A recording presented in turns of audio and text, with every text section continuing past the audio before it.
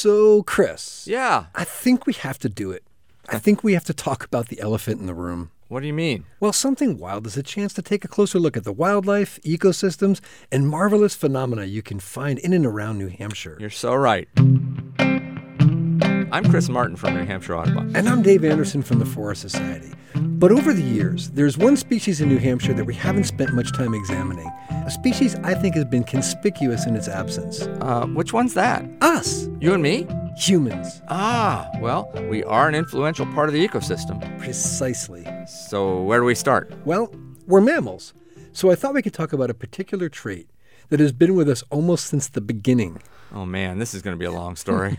We tend to view those sensory systems as being relatively unchanged throughout mammalian history. And a lot of the traits we see in mammals are retentions of those basic traits. That's Nate Dominy. He's a professor of anthropology and biological sciences at Dartmouth, and he's been talking about olfaction. Olfaction, that's our sense of smell. Yeah. He said it was really important to our proto-mammalian ancestors. These would have been pretty small mammals. So picture, it's 70 to 80 million years ago. Dinosaurs and bird ancestors would be dominating the diurnal landscape.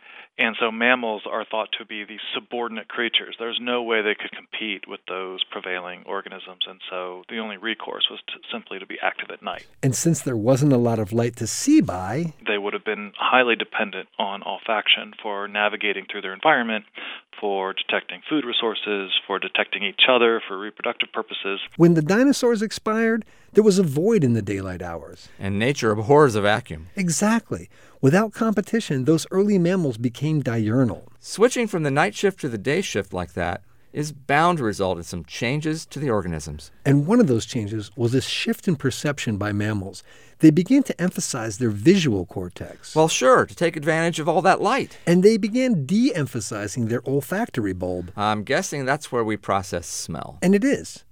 And some scientists think that there are other factors contributing to that de-emphasis. Namely? Migration. And then once we start migrating out of Africa to new places in Eurasia, especially colder northern latitudes, the odorscape shifts completely again to a very different sort of environment where it's colder and it's drier as well.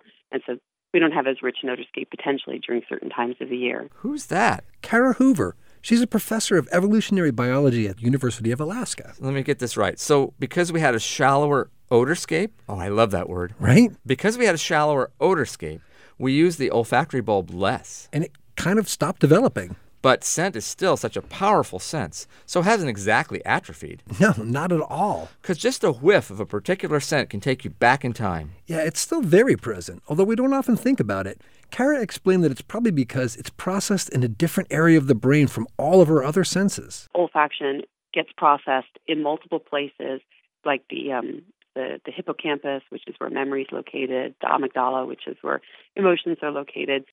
So it's very delayed by the time it reaches the frontal lobe, which is the center of reasoning and abstract thought and interpretation, and it's where inhibition, occurs. That's why scents can elicit such strong memories. Because they're processed in the same part of the brain where memories are created and stored. And you can see that this would be a tremendous evolutionary advantage, right? If you have a very negative reaction to a new food or a bad food, then it's embedded in your memory, the smell, this period of time, this memory, and this illness. And then that helps you avoid that food. Although we've only tickled your auditory nerve today, hopefully you'll remember to subscribe to our podcast feed. I'm Dave Anderson. And I'm Chris Martin. Our producer is Andrew Perella. Something Wild is a joint production of New Hampshire Audubon, the Society for the Protection of New Hampshire Forests, and NHPR.